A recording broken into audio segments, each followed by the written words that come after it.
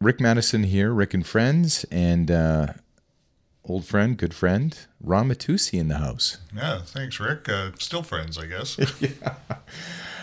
So, Ron, we have a lot of things to cover today, and I just wanted to get caught up though on you're busy. You're consulting. You're doing a whole bunch of things for different communities. Which communities are you working with now? Because I know you were doing some stuff in Lytton, but your plate is full these days with consulting work. Yeah, no, I'm still in Lytton and doing some work with Revelstoke, and a few others are kind of getting ready for the election season. So a lot of communities have asked me to come and help them with council orientation and those types of things. So yeah, the agenda's getting pretty full. So retirement has looked a lot busier than you probably thought. Yeah, I never thought I would retire. I mean, I guess in the back of my mind, I knew I'd move into something different. I mean, I wasn't over the hill by any stretch of the imagination. At least I didn't think so. So yeah, no, I always knew I was going to be doing something. I guess I was just a little hopeful to have a little control of the flow, but of course, I know that it just doesn't work that way. Right? When it rains, it pours, or else it's drought. Is it a busier time heading up to a municipal election time? For you, I mean. Yeah, I think generally speaking, actually, it's a busy time, anyways. A lot of communities are in real turmoil. I think it's what we're seeing now is the end of the baby boom era, and almost completely. And so you're losing an awful lot. And, maybe some people think that's great. You lose all the old guys like Ron Mattiussi, but you're also losing a lot of experience and knowledge that was there, and corporate knowledge for a long time. And there's not a huge amount of experienced people waiting in the wings, and so I've done some recruitment for municipalities, and boy, it's as hard as any other industry to try to find CAOs, city managers with good experience that can step into a role. In many cases, you're promoting people who want to be CAOs and hoping that they work out. Which is a recipe, of course. Well, because councils are changing too, right? I mean, the councils in my lifetime have evolved from, basically a collection of the Chamber of Commerce guys. They used to say old white guys, from the chamber, and if they weren't in the Lions Club, then they might run for council. It was all public service. One ran the newspaper, one ran the corner gas station or whatever. And of course, over time, which is a great thing, I mean, democracy should reflect the community, but over time, we've seen a real shift in who gets elected and the nature of councillors. So yeah, it's so as councils become more diverse and different points of view, different things, as society becomes more complex. Of course, now all of a sudden you have a lack of maybe CAOs with the kind of experience that may be needed to kind of weather some of that chaos. And where do planners come from? Like what kind of background do they come out of the forest? Like everyone else, Rick. We're not hatched. Well, because okay, some are hatched. It depends on where they came from. Yeah. But I mean, what kind of is there an education that is specific to the planning mindset? Yeah, there's actual schools of planning. University of Waterloo, UBC has a master's program. So there's various programs at the undergrad and grad level. Most planners come either from those areas or they have urban geography degrees. My background was in urban geography, which is one of those backgrounds that qualifies to be a planner as well. Oh, I see. Okay.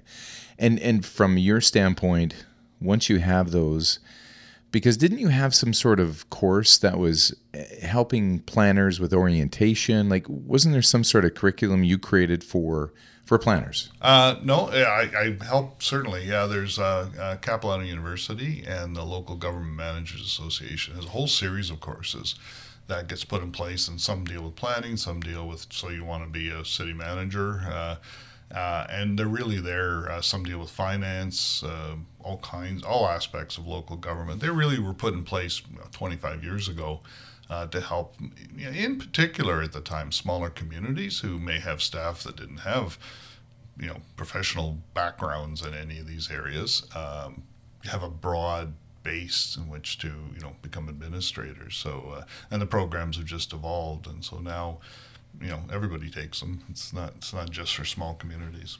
It seems like you have to wear a lot of different hats as CAO. Like you have to be good in finance, you have to be good at HR, you have to be good in obviously planning, but it seems like you just pulled in so many different directions in that position. Yeah, and there's no real degree to be a CAO, city manager. And the only distinction there is city manager is more of a traditional term for larger communities. CAOs are chief administrative officers, which is sort of a term that I think was in the charter that came about. But there's no course for that. So almost all city managers come out of a department. So some are corporate officers, also known as city clerks. Some of them are engineers. Some of them are planners. Some are directors of finance. So, but that particular job really has no training other than being on the job. Trial by fire. Trial by fire, absolutely. I always tell them the number one quality and it's really leadership at that level now, right? Because you can't possibly know engineering and finance to the level that those directors do, right? Just have a scorched feet all the time. Trust a lot of people, yeah. How long did you work for the city? I think it was 22 years. 22 years. During that time, how many council meetings were you a part of? I actually calculated that once. I don't know, but you figure there's in a given year you have 25, 30 council meetings. Each meeting may deal with 5 or 6 or 7 items. And I actually calculated the number of hours before I retired. I calculated the number of hours I spent in council meetings, and it was a lot. It was a big chunk of my life spent in council meetings, both as a planner and as the city manager. So I guess you've seen a different, myriad of councillors come and go. And, there's probably some councils that stand out for you.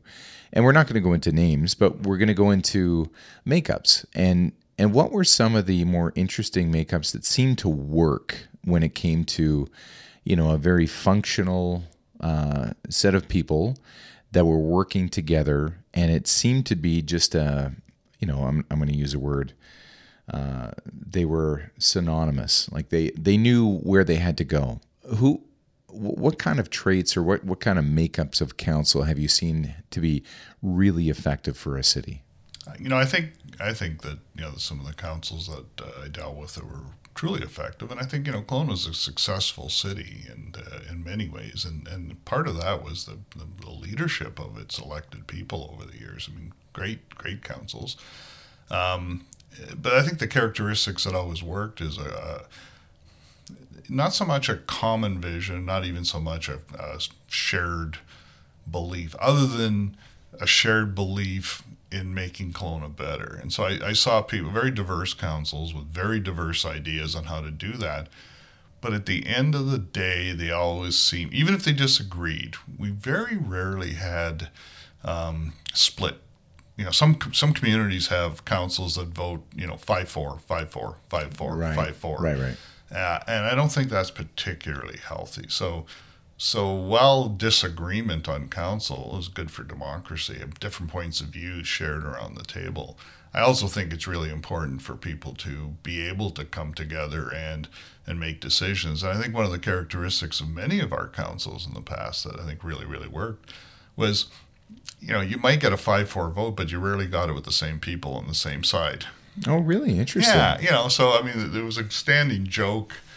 Robert Hobson and Andre Blondley, were kind of for years are polar opposites in many things, and by the end of their terms, they were more often than not agreeing with each other because of the experiences they had, and although they still came from very different backgrounds, very different perspectives, in the end, not every decision is business versus the environment or something. Like each decision stood alone. And I think the councils that can understand that each decision stands on its own, and you're not there to really represent a particular faction or a Right. party or a point of view. You're there to represent the public and the best interest. And I think, we were really fortunate not to have the kind of divisions other councils have, and the split and the voting in spite of the other person, right? Which is not uncommon. So we never had that. So what's interesting is when you talk about Andre Blondet and Robert Hobson, you can see the trust growing between the two of them, that they were, over the years or over several meetings, they started to learn to probably appreciate the other's perspective and point of view, and that's why they started to come together. Was, listen, he's thinking about the best city, I'm thinking about the best outcome. So now I think that common ground can be created. Yeah, and again, you couldn't get two people from more different backgrounds or perspectives, and yet so many of the issues that we deal with are unique issues, and that's what I'm saying. They're not coming from it from I think political parties are the worst thing that could happen to local government. I think local governments function because they don't have party whips, and they don't force people to take sides. I think each councillor is there to represent themselves on behalf of some constituency made up of a collection of people in the community. And so I think that freedom allows them to vote one way today and a different way on a different issue. So, Ron, I've had an opportunity to chat with some candidates and some incumbents, and with the municipal election coming up, there's chat about building consensus, and like skilled councillors are able to build consensus. And in your eyes, is that an important aspect to have for somebody that's actually going to move the city forward? Yeah, no, absolutely. Like I said, I think you could have different points of view. You come from different backgrounds, but I think to be able to, sit in a room and the whole idea of discuss and debate and to talk about the issues and learn from them. I mean, I've always respected councillors that can come into a public hearing, listen to the public and then have their debate and say, I actually came in with a different point of view, but, I think you've convinced me. And that to me, to be able to say I've listened and now, I think, I've learned, as opposed to this is my point of view and I have to win. You have to win, right? This has to be, and I always think that's a great hallmark of a council that could, not that you're going to reach consensus on every issue, but at least, even if you disagree, again, we have some pretty classic councils that could, really disagree on issues, and yet go for a beer after. Which is key. Yeah. Because you leave that in the chambers. Yeah, you leave that in the chambers. You debate, you have a constituency, maybe a particular point of view, and maybe nobody else agrees with you, and you try, but in the end you say, okay, I tried. So speaking of debate, was there any councillors, and we will name names because it's more fun that way, but is there any councillors that you found they asked really pointed, great questions and maybe it's a budget matter or anything else, and they weren't trying to blindside anybody, and they might even alerted city staff that they were going to ask this question in a public forum. But were there any councillors that stand out in your mind as they asked some really good critical questions at key times that really helped develop the best plan forward? Yeah. I think there were a lot. I think it really depended on the issues. I think I always not to pick on him, but I did count on Andre. Andre could cut through a business deal in like 1 second and say, okay, hold it, this makes no sense. What do you mean we're going to, add 3 offices for X number of, how much we're paying? So he could look at like a budget item, or he could look at a project, and and he's a smart business guy, and I think so wonderful skill, and yet never derogatory or never trying to put staff down, or he didn't say, well, you idiots, didn't you see this? He just asked good questions, and I think we all respected that. So we knew we were going to get grilled. There's been so many over the years, and it really depends on some of the issues.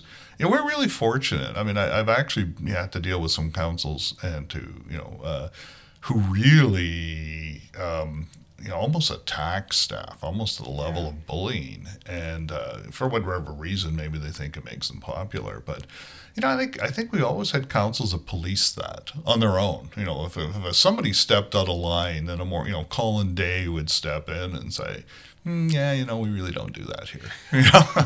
You can ask your question, and if staff, didn't give you the right answer, you can ask them again and tell them, but there's a line you just don't cross of being disrespectful, because more often than not, staff are protecting you, actually. Because you never want a staff person to say, well, Councillor, if you read page 6, paragraph 3, you'd see that's right in my report. And, I'm not in Kelowna, but I've certainly had staff who've done stuff like that from time to time.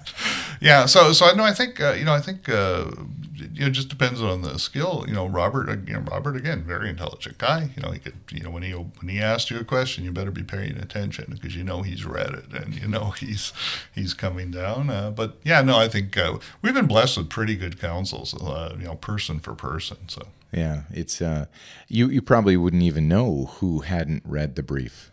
Oh yeah, no, hardly. Yeah. So when you hear different platforms, and inevitably one comes up where you're like, they want to tighten up operations, or they want to cut excess, or they want to make things more efficient, and people want to hear that. They want to hear, that is a mindset of somebody trying to get that job with the city. When, as someone who obviously day to day, moment by moment, you are trying to make the best decisions with the money in the coffers, how does that resonate with you? And I know you're not tied to an office right now, so this is even more fun. But how does that? Because I mean, there's a ripple effect when somebody says that there's places waste at that, City Hall, and I will cut, and. Yeah, no, let me preface my remarks by saying any organization has aspects that from time to time you certainly could go in and tighten up and run better. And I think a good organization is always working through, how do I make the organization better? And when an area, through bad management, through whatever, you can always improve. So I would never, ever say that there's no improvement. But I think most people aren't aware of the fact that, 85%, 90% of the work the city does is not going to change. So whether or not there's a council, whether or not there's a city manager, if it snows, the roads are going to get plowed. The water's going to be clean. The sewage treatment plant's going to function. Police are going to drive around in cars catching bad guys. Firefighters are going to go and rescue people and cut them out of cars and do all the things they do. And they're going to do it in spite of city council or the city manager. Right. So there's a lot of the things we do are given. They're sung. Some of them by law. We have to do them. Essential services. They're essential services in the way they're done. So right off the bat, I think it's disappointing for some people who get elected to realize that there's not a lot of freeboard, that you're really monkeying around with, adding some projects or whatever. So the money that you actually have to cut or to add to or take away from, pretty small. And generally I've learned as a city manager, the things I like as a taxpayer are really, good. And we should do them. And the things I don't, well, you should cut. Trouble is, two people don't necessarily share the same list. And that's where it gets tricky. Yeah. Yeah, I could cut all kinds of things that I never do either. But I know there's a constituency that would be really mad at me if we actually cut that. Well, you often talked about the fact that there's different things that make a city, and its roads, and its clean water, and its garbage pickup and all those things. But they want parks, they want fitness facilities, they want these other amenities. But if you look at, here's what I'm responsible for to help you live, you cover all that, but you say often, but those are the interesting things that make people want to live there, and they are amenities. And I think people often have those lines blur that, no, I'm going to need a bike path. Well, actually, you don't. But we're going to make one because we think that makes a more vibrant city. And it seems like, according to whoever's on council or city staff, those lines are often, it's a pendulum, I would think, for amenities. Yeah, well, and that's why you have councils. That's why we elect people, right? Because at the end of the day, that's political. And so they are the representatives that ultimately decide some of those areas like those amenities. Again, you need a fire department. You need to plow snow. I mean, those are not decisions that council sits and says, well, should we plow snow this year? Yes or no? It's whether you plow more snow or not, maybe the level of service, but you don't really, the service is kind of done. So that's why you have councils. I mean, they're the ones that decide all those other things that make the city more livable or not. I mean, there's things you can cut, but we live in a civil society, and so if you go to the Parkins and Rec Center right now, there's lots of programs for our citizens who are in need of special programs to maybe make their day a little nicer. Do those pay for themselves? Not at all. Right? Like, not at all. But we live in a civil society, and sometimes that's the cost of it. It's interesting too that my full disclosure, I grew up in a family where municipal politics and affairs were a part of the dinner chatter, and John Madison, my dear departed father, often talked about legacy projects, and he said he'd often come home and say, "Oh no, it's another plaque project." I'm like, "What do you mean a plaque project?" And he goes, "Somebody wants their name on a plaque," and he said, "And I don't want to do it, and I'm fighting desperately because we don't have the money, and somebody just wants their name on a plaque." Yeah. And that's got to be frustrating for a city manager, though, because there are projects like that are ego projects, or can be, and it's tough sometimes to push against that. Yeah, I mean, we create 10-year capital plans, and council approve. I mean, they're all approved by council and stuff. But in those plans, you see a lot of the capital gets spent on trunk sewers upgrades and stuff that you're not really going to cut a ribbon on. So I think that's difficult, and it's much more exciting for council to get behind a pool or a new park and stuff like that. Yeah, like I said, I think we've always had pretty responsible council. I wouldn't say I bang my head very often against that problem, but certainly it can happen. So we're going to get into city issues and the ones that might be more topical come election time. But I just want to take a step back and talk about council and did you have a lot of council meetings where it was just simply one person on an island voting against something? And it seemed to me, or seemed to you, that was a pattern that existed where it just seems like there was one person, no matter what, no matter the overwhelming evidence, but they just seem to always want to vote against something. Is that helpful at all? Or does that just show a fractioned council?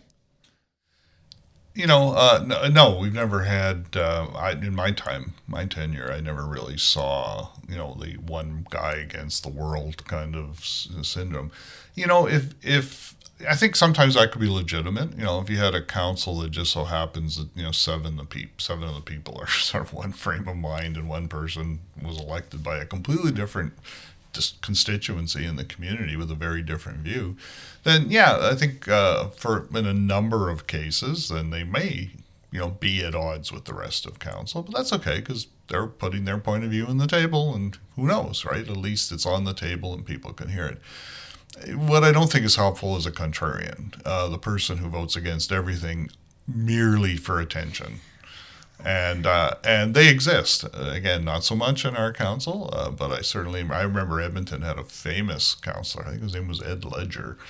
And he was always counter, I think just so you get the interview after and then be able to rail why, so I think he had a constituency of people who didn't like government and didn't like council, and so he was their guy, right? And it wasn't helpful, though. I don't think he ever made a better city. I don't think he ever forwarded a concept. Right.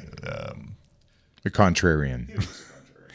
Is there any kind of thoughts around as we get closer to election of, because you talk about constituents and how each councillor may have their people, their tribe that just, they're trying to serve that aspect of the population.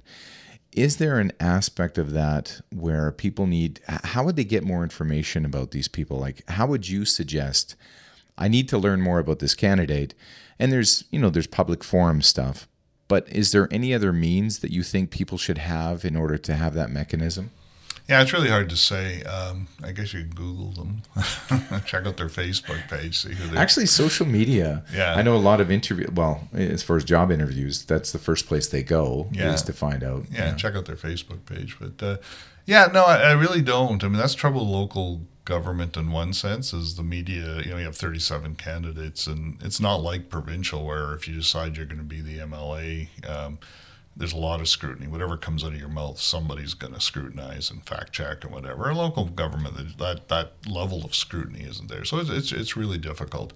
Until the Rick and Friend show. Until the Rick and Friend show, and that's changing now. So no, I think it's really difficult. I think word of mouth. I think people should check it out. Ask people at work, do you know this guy? I mean, it's not that big a city. Do you know this guy? That's true, actually. And I think that's really important to get a number of viewpoints. Who is this person? What's their background? Because campaign literature, obviously, it's like a job resume. Nobody's going to say, I'm not very good at this, or doesn't play well in the sandbox. So I think, that's about all you can do. When I looked at Kelowna, years ago, I noticed that most people that won actually had 2 or 3 constituencies, right? So, if they were maybe, part of the ski group or tennis club as well as this association or that association. And so they didn't really come out of one. I think one candidate knocked on every door in the city and that helped them, And it's interesting that, I've heard some anecdotal stories of counselors that before they got the job, they met with you. Which I found very respectful and an important chatter, like just to have a discussion and conversation of, if I get elected, I wanted to meet you. What could I expect? Yeah, no, it doesn't happen very often, unfortunately, or did when I was a city manager. But there was always one or two, and I always felt, well, that's good. They're checking out the lay of the land, right? They obviously understand. They understand a lot more about local government than some of the other candidates because they understand the role of the city manager and wanted to speak to them about what are the council's priorities, what are we doing. So, I think that was a really insightful for me as these candidates came forward. So I really the meat of today is really we're going to talk about some of the topics that should be coming up around election time, and so we're going to dive into that. But let's, if you can, extrapolate for us city manager's role, council's role, mayor's role, just to kind of give people an overview of the governance side of council, and why, when I hear some of these election speeches and they say we're going to do this, we're going to do that, and I go, I don't think so. Not unless you get a few other people on council. But is there any aspect of that people should understand as far as roles go? Yeah. I think the best way to explain it, I'll start at the top with the mayor, because, of course, I was city manager. I always put the mayor first. Never precede the mayor. I think what people have to understand, and we could talk a little about this, because I know a lot of people, especially from the east, want to have wards, and wards they don't have wards in BC, and for a good reason, because I think they're archaic anyways, so, but we'll get into that. But think, when they created the local government and the way it's constituted, I think people have to understand it's actually, in BC in particular, it's based on a corporate model. Okay, so when you think of the mayor, I think you have to think of the mayor as the chairman of the board of a corporation. Okay, and the councilors are the board, and the city manager is the president of the company. Okay. And I think, maybe that's the easiest way to describe it. The mayor's role is twofold. On one hand, they're the spokesman of council and therefore the city. They're the representative of the city. It's almost like the Queen's the representative, so it has almost a ceremonial role to it. That's why the mayor has a chain of office and all those things.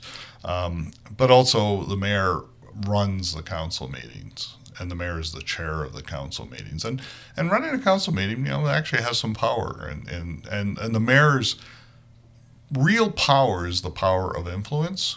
And in many ways, what the Americans would call the president's bully pulpit. I mean, the mayor is the spokesperson. So it has a lot of leeway and a lot of profile. And so the mayor has the ability to influence because of this. They're the only people elected by the whole community. Right. So that carries that kind of influential clout, I think. In terms of actual power, no. I mean, the mayor has basically, runs council, can suspend the city manager if he thinks there's a problem. Can't even fire him because you can only suspend them because they have to come back to council, and only council could fire city manager, and can declare a state of emergency. So if you really look at actual power, it's fairly limited, but the power comes from the influence and the prestige of the position. The councillors, their role, individual councillors have no power. Okay, so if you think you're going to get on council and you're going to tell the engineering department that they should be plowing the roads better, well, you could try. Give it a go. Give her a go. But they don't have to listen to you. Yeah. Because as an individual councillor, your only power derives from your vote in a council meeting. That's it. So you have one vote out of 9, and your vote in a council meeting is where the decision is made. So walking down around City Hall, you can't order people around or tell the police not to give you a ticket, right? You really have no power as a councillor. Your power comes from being a member of the council. Right. And the decision of the council is where the power rests. Right? So even the mayor doesn't have that power. Council as a whole has that power. And which is, again, an important distinction. As you said, people will say, I'm going to do this and I'm going to do that. No, you're going to do what you can influence a bunch of other people to do. At least 4. At least 4 to vote on. And then there is a lot of misunderstanding, but the city manager is like the president of the company. They run the company. The council gives them a budget. Council approves the budget, approves how many people work and all the money, approves the programs. But the day-to-day running of the city is done by the city manager within that. So the city manager doesn't have power. His power derives from what council gives him. Interesting. And so, the concept of one employee is one that many new councillors don't understand, but the city manager is the sole employee of council. The rest of the staff who work for the city work for the city manager. They don't work for the mayor. They don't work for individual councillors. They work for the city manager. And that's the model that we have. People say, well, they confuse it with Westminster and say, well, maybe we should have some portfolios and I could be a city councillor in charge of engineering. And really small villages and towns may do that or used to do that. But it doesn't work because the minute you have councillors now telling the engineer what to do, which one? You have 9 people. Who does he listen to? Which of the 9? So the only way you can listen to all 9 is when they pass a motion at council and tell the city manager. So you can't have divided loyalties. You can't have 10 captains of a ship. Right. So you have the board of directors, sets the budget, sets the goals, sets the direction, and hands it over to the city manager to actually implement. So do you go through this orientation, because you talk about part of your work as a consultant is you work with counselors and do an orientation. Do you kind of take them through that? Yeah. So and there's a lot of confusion because the U.S. and about 60% of the American cities, particularly the big ones, have what's called a strong mayor system. We have what's known as a council manager system, which is about 40% of the states. Because they watch American TV, they think the mayor runs like a big city mayor in the United States, and they don't. Right. They don't. So, we take them through the differences and why we have this model. So we have, I think it's around October 15th or something for the municipal election. In your eyes, having seen the city's growth, exponential growth, and some of the challenges inherent with the city that grows as fast as Kelowna is there top 3, top 5 issues that you think are going to be emerging that the next council is going to have to really, whether or not they want to or not, but they're going to have to focus in on, and it's going to have to be part of, a priority sequence for them? Yeah, I think, we talked about before, the classics now become classics. They weren't 20 years ago, but homelessness and housing, and I think Kelowna's actually done as good a job as any community of trying to tackle the housing issue. I think we have a range of housing types, and that's all communities in the end can really do as a city.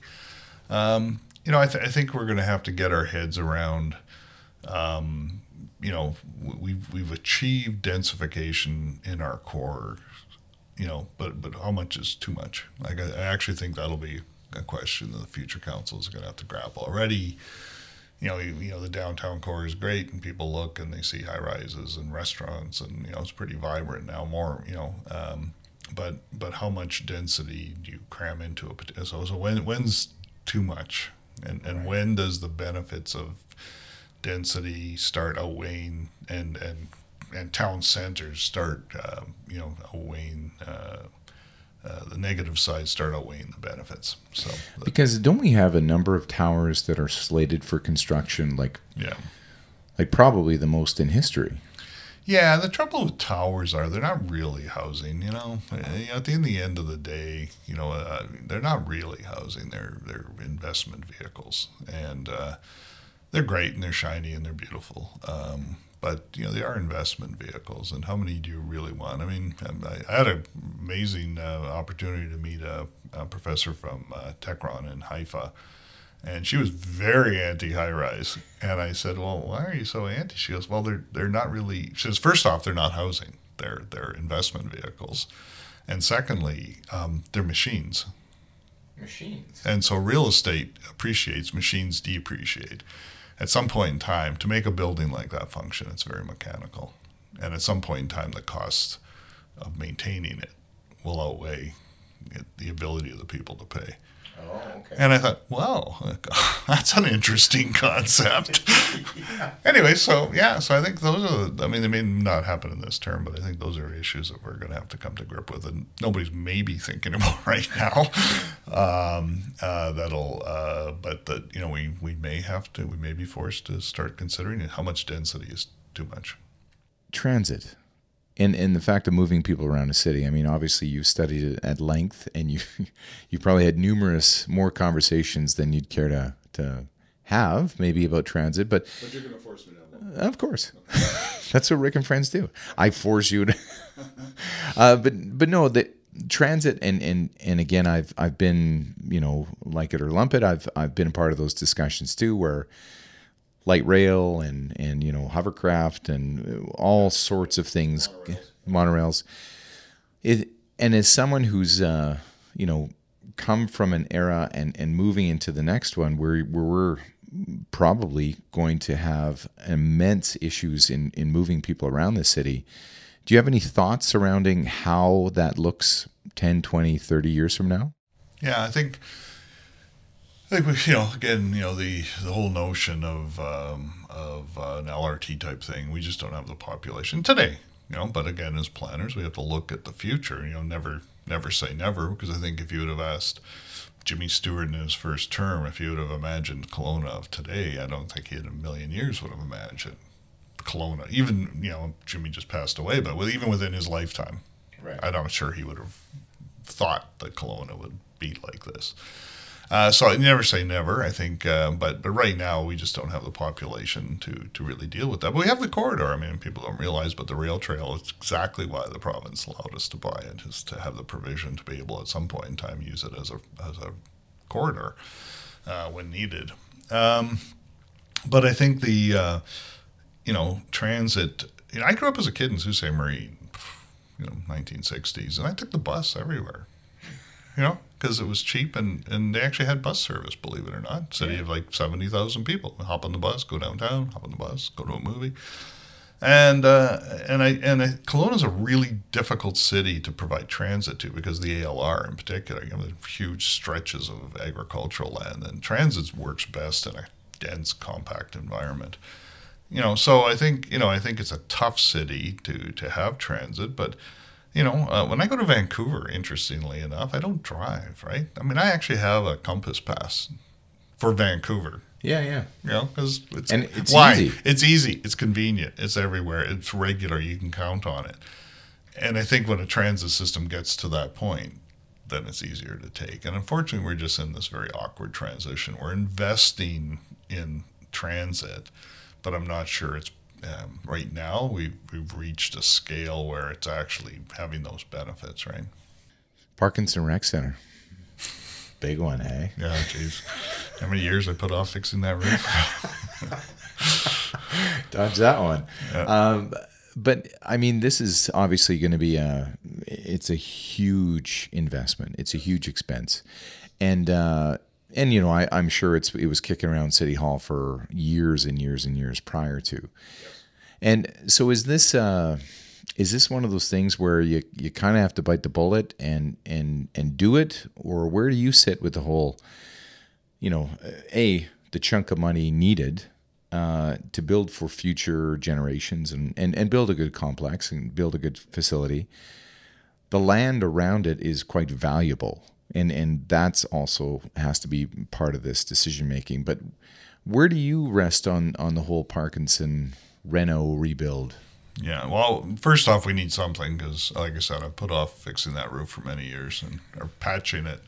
And, you know, part of the problem in local government, like I said, we have a 10-year capital plan. And we always have things that come through. I used to call it the pig and the python. Right? Every once in a while, you have a project that's so big. You know, it's like a pig and a python, right? So you can just see it coming through, and it's big. So in my lifetime as a city manager, H2O, and the police building were probably the two biggest expenditures. Millions, 40 million, 50, 60 million. So Parkinson's, is going to be Doug's pig in the python. I guess I've always been an advocate, even with H2O. Some people said, "Oh, build a 25-meter pole," but my view has always been, or Stewart Park, and fixing Stewart Park with the beautiful bear and all that, and the skating rink idea. I've always believed that if you're going to do something, do it right or don't do it. If you can't afford it, don't do it. But if you can, do it right. Then do it right, because you'll regret not. I mean, can you imagine if H2O was a 25-meter pool? Right? That is true. Like actually. We have 3 25-meter pools, and so I think you do it right. So to me, one of the important things of Parkinson's, certainly the things we talked about before we left, is people have to understand now that recreation really isn't just going to a gym or a pool. Recreation is part of a continuum of our healthcare system. And I always saw, recreation, and Jim Gabriel and his team did a wonderful job of programming the whole city, bike paths, active by nature, and, all kinds of things we do as a community to get people moving and active. And together. Yeah. Well, because healthcare is going to cost us a fortune.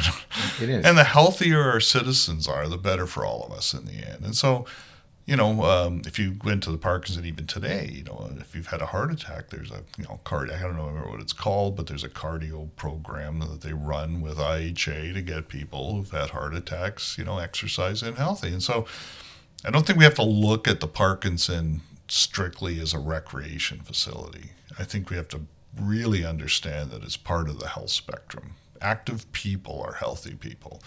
And so whatever we put in there, and I really haven't seen the latest plans. I have no idea. I try not to.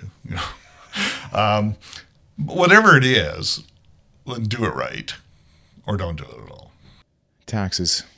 A lot of people, that's a real focal point for them on are the taxes going to go up? Hey, during this council, the taxes have gone up exponentially, this percentage. Is that... how focused should people and taxpayers be on this whole tax? Because I know for a lot of them, it is everything. But, with the cost of inflation, it's not like our city has a buffer against inflation. Things get more expensive. The city grows. But was there ever I guess, an increase or a tax increase that you're trying to stay within? Yeah, that's been a big issue for me over the years because I've always believed that some of these taxes were artificial. The goal of local government, I think, if you talk to our finance people, will tell you is stability. Right, stability over the long run. What you're trying to do is hit the sweet spot so you don't have big increases or big decreases. So any council that comes in and artificially cuts the budget, for instance, all you're doing is deferring a big tax credit later. Vernon was the classic. They had a number of years of zero, 25 years ago, whatever. And then they had like 12, 15% after. So I think what you really want is some form of equilibrium. And, it's an interesting thing that people complain about taxes, but it's the same five. I mean, as a city manager, I didn't get a lot of complaints. There was one lady that lived off of Gordon. She complained every year. But it was that small. We also had a guy come in every year and thank us because he lived all around the world and he thought his taxes were worth it just for the clean water. So I think we did a lot of polling, and I think what you saw, what's more important for us is value for money. It's like everything else. If you go into your favorite men's clothier and there's a jacket and you spend $1,000 on it, if you really believe that is an awesome jacket and you love it, somebody else may never spend that. But if you do, then there's value in that for you. And I think taxes are the same thing. I think if you look at the array of services we provide and the way we provide it, if you think that those are good and we're doing a good job, if the water's clean and the garbage is picked up, most people don't complain about taxes. My friends do. All the guys I'm gonna have, all my good friends I'm gonna have lunch with will always complain about taxes to me. But the general public didn't. I would say it was a non-issue. I mean, and again, look at the polling. Nobody came back and said taxes are too high. And in Kelowna, quite frankly, our taxes have never been particularly high compared to other communities. I mean, we've always been in the top 10 largest communities. We're always in the bottom quarter in terms of the taxes. So. So taxes, it's a relative thing, right? Taxes are only high if you don't appreciate the services you're getting. We talked about densification, and that's the city's plan, and we're getting to probably a pivotal time. The mill land is valuable. It's close to downtown. A really interesting opportunity, privately held.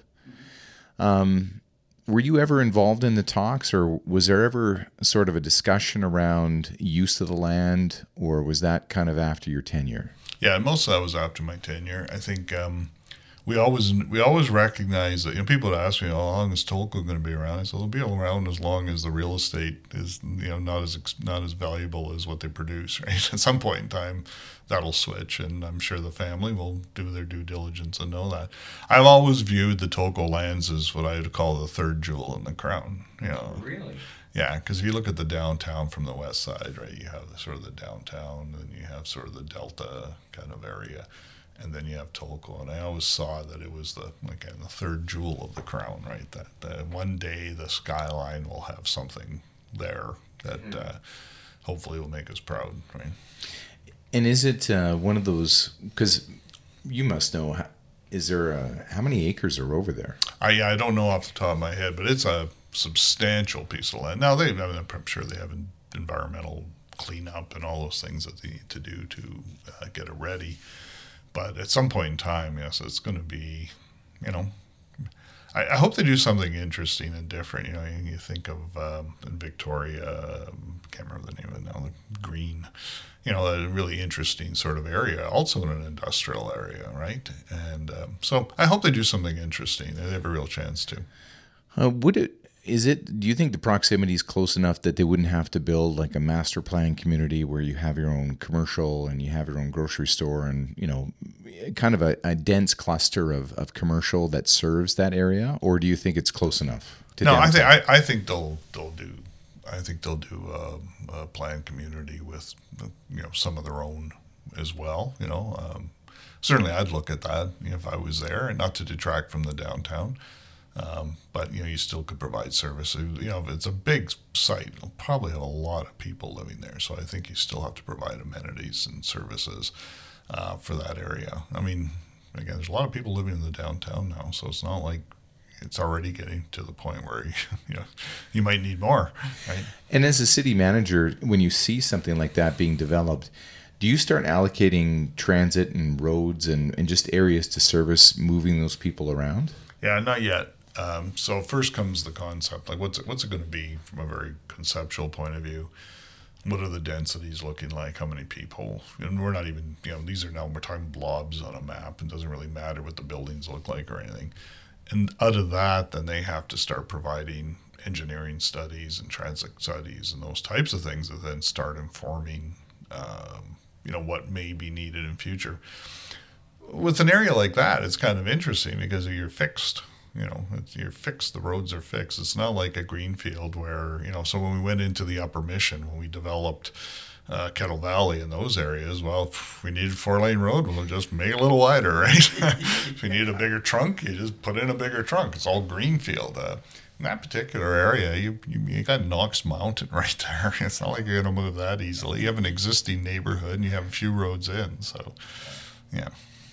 There has been talk, I have not seen it on our favorite research tool, the Googs, but is our wastewater treatment plant, is it going to have to go through another iteration to service the population? Is this another one of those pig in the python types of conversations?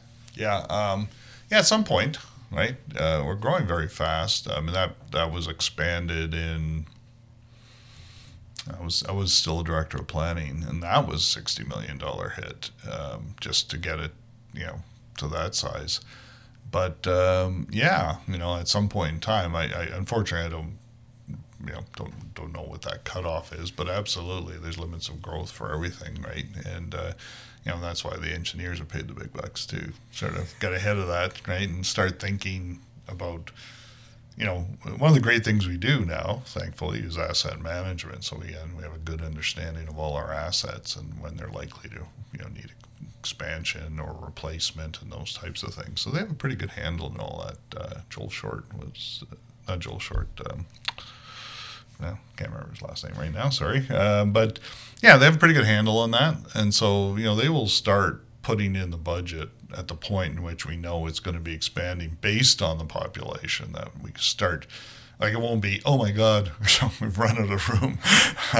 Well, it shouldn't be. Long before that, it'll be enter the long-term capital plan, and long before that, we'll start allocating that we're going to need money to do that at some point in the future. Do we have an advantage with a lake right there that we can always have? Because some cities don't have a massive lake right beside them. Does that help us in any way? Well, in terms of water, it does. But we look around the world right now, we see some real interesting things happening in areas. But yeah, we do have a massive lake. What we draw out of the lake, it's all controlled by the province. So there's water licenses and stuff. City has a combination of things that we do. I think we have 3 intakes. Glenmore GID has their own. Kelowna has 2, one in the south, one downtown, one at Poplar Point.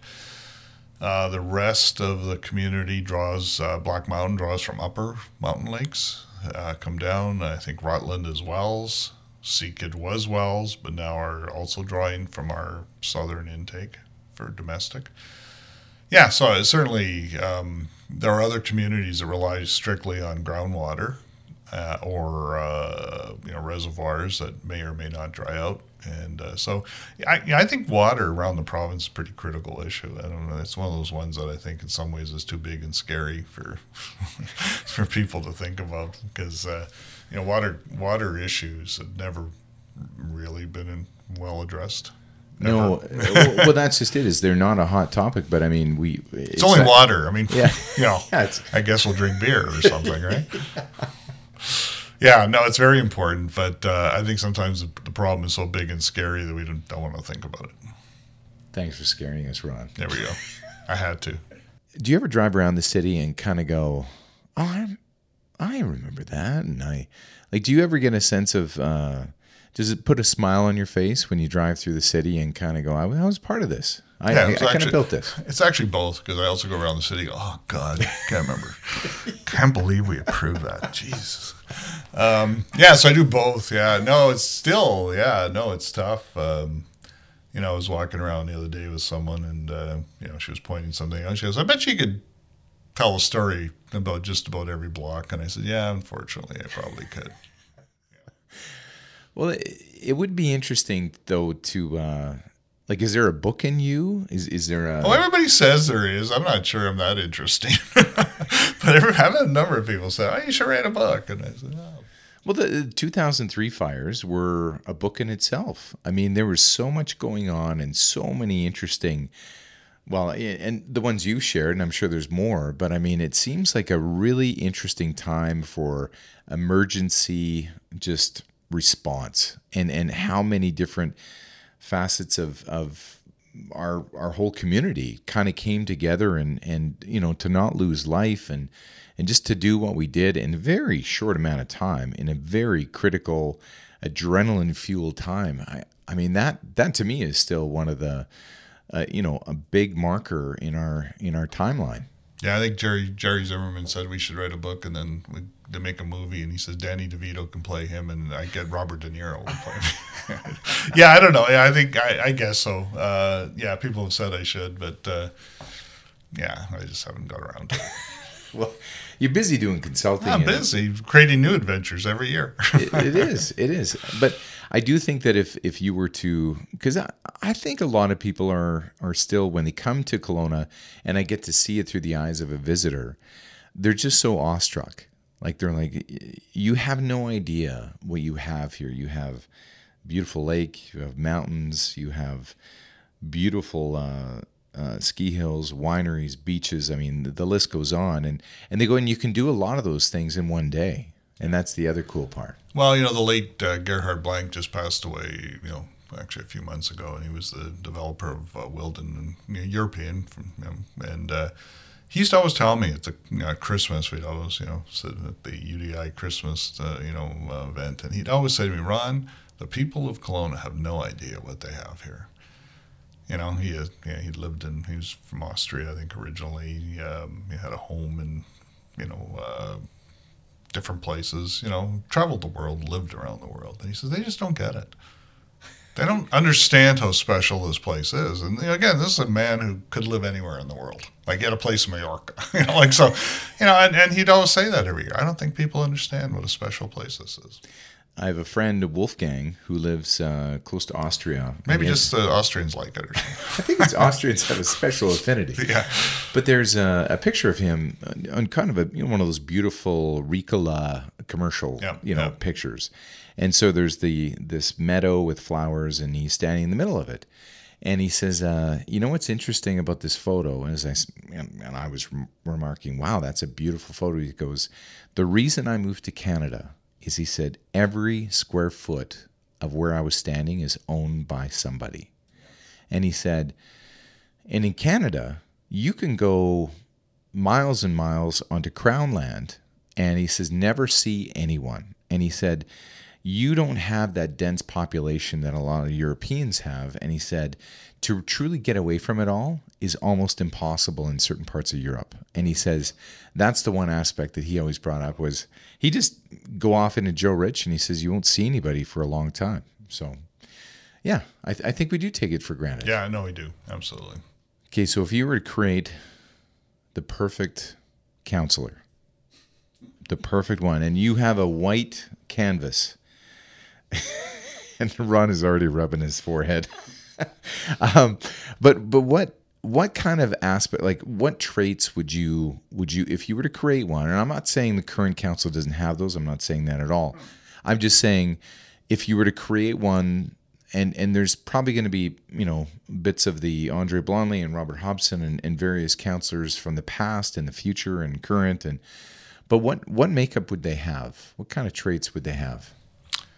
I think inquisitive. I think you deal with a lot. Every council meeting, you get a wide variety of things that you need to delve and learn about. So I think you need to be inquisitive and like that. Like to be able to deal with a variety of things. I think you need to. Maybe as a staffer I'm a bit biased, but I think you need to be respectful of other councillors and respectful of staff. I think you should be fearless enough to ask the questions and not feel like you're asking a stupid question, because most things are new to people. Nobody expects the minute you got elected that you're anointed from above and now have special knowledge. You don't. You're there as a representative of the public. So, if we're dealing with something that and maybe we haven't spent the time to put it into context for you, ask. So I think you also have to have the confidence to be able to say, like, I know nothing about this. Could you just start at the beginning and tell me, like, what this is about? I think a lot of new councillors are afraid to ask because they're not sure. But I think you really should, because chances are there's somebody out there listening who doesn't have a clue what we're talking about either, right? So, and you're their representative. So I think I think those are important things. I think you have to have it's about problem solving. We talked a little bit about this, before, in terms of, one of the great traits of Walter Gray was he just wanted to solve a problem. He didn't care whose idea it was. Mm-hmm. No ego. No ego. Like, what about this? How about this? And he'd say to you, I got an idea. I got an idea. What do you think of this? And he'd say, I'm not sure that's a great idea, Walter. And he'd say, that's okay. How about this? He'd throw out another. He was a pitch man. He was always pitching you solutions. But he didn't care if you didn't take them. And it wasn't about that. It was about solving the problem. And so I think, inquisitive, respectful, confident, to say you don't know, and that's fine. Why would you? Why would you know some of this stuff? It is complex. And a real strong desire to solve problems and collaboratively. I think, you do take all your bias and your background and your constituency to the table, but that's the beauty of democracy. That's exactly what you should be doing, right? I think some of those characteristics would serve you well to be a good councillor. And remember, you're going to make in an average term, and I wish I had the number, but it was thousands of decisions. Thousands. Yeah.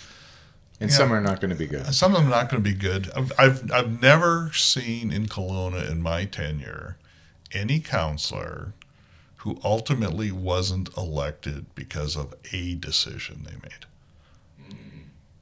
It's usually...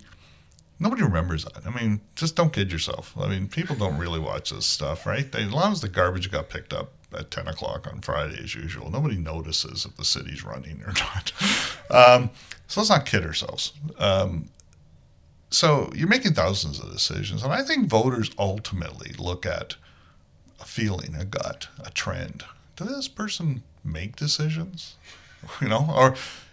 As opposed to, well, in that case, they voted against this and I really liked it, so I'm not voting. Nobody thinks like that. They look at it more globally, I think. Well, speaking of decisions, and this is just me, and I could be way off because, again, I make bad decisions all the time. But one of the things is whenever somebody says, well, we should form a subcommittee, we should form a group, and they give us their findings and everything else. But part of me thinks if you're an elected official, you have to have that fearlessness to say, you know what, I was elected, I'm going to make the call, because I don't want to do a blame shift with a decision that's very unpopular and someone's not going to like it. But if I can kind of push it off to this committee, then I have a better shot at staying popular. Is that? Oh, Rick, I think, if there's the final of those, encouraged to make the call. Like, make the call. Yeah. I think more people have been tossed off council for having a reputation of not making a decision than anyone who got tossed for making the wrong one. Generally speaking. Right? Okay, so we have time for one last thought from Ron. You wanted to speak about this wards thing and why it may or may not be a good idea. Yeah, every election somebody says we need a ward system, and ward systems are very rare in BC. In fact, I think there's only one ward in BC, and that's in Lake Country, and they put it in because of the unique nature of bringing together Winfield and Oyama and all those areas, and they were worried about accountability, and so it's unique. There aren't. Wards are very popular, in other provinces, but not in BC at all. And I think it's a good thing. And again, going back to my comment, the council's a board of directors. And one of the problems with wards, people like wards because so then you're accountable to your constituents, a defined constituency. Yeah, but for what? It's not like, if you look at those other cities, what you start getting when you have wards is trade-off. Scratch my back, I'll scratch yours. I'll approve a pool in Glenmore if you approve a new water park in the Mission. Well, maybe neither of those are needed because maybe what's needed is a sewer in Rutland. Right. So when you see what happens in other communities with ward systems, I think there's an awful lot of non-priority spending for political reasons. And one of the good things about having a council that is not beholden to a particular piece of geography is that they can make decisions on what's best for the city as a whole. I mean, Rutland has as many recreational areas as anywhere else in the city. In spite of the fact there weren't over the years as many people we had, from Rutland, as in other areas of the city. So this notion that some area is deprived because they don't have a councillor that they can hit over the head and say, why aren't you doing more for our area? Yeah, I think councils in the past have tried to distribute fairly what they can when the budget allowed it and had it. So yeah, I think wards are archaic and overrated. How's that for controversy? You'll get lots of hate mail now. Overrated and yeah, put in a ward system and you'll spend a lot more for everything because now it'll be decisions that should be made as to what's a priority by council as a whole will now be scratch my back, I'll scratch yours. But your reasoning is sound in regards to when you think about the betterment of a city is made up of, the sum of its parts for sure. But I don't think any one section should be overlooked over another based on the fact that I might have a more vocal leader of my ward who's actually going to get more because they just seem to have that building consensus and being able to give more or take more or whatever it is, but they're able to get more for their region. And again, I think the city always suffers as a result of that. So yeah, I don't think any part of the city suffered. And yet we had elected people from everywhere. I think they made the decision based on what they determined collectively as need, not a strong pound the table alderman, demanding that their ward get their fair share. Ron Mattiussi, thanks again for the time. Good. Always a pleasure.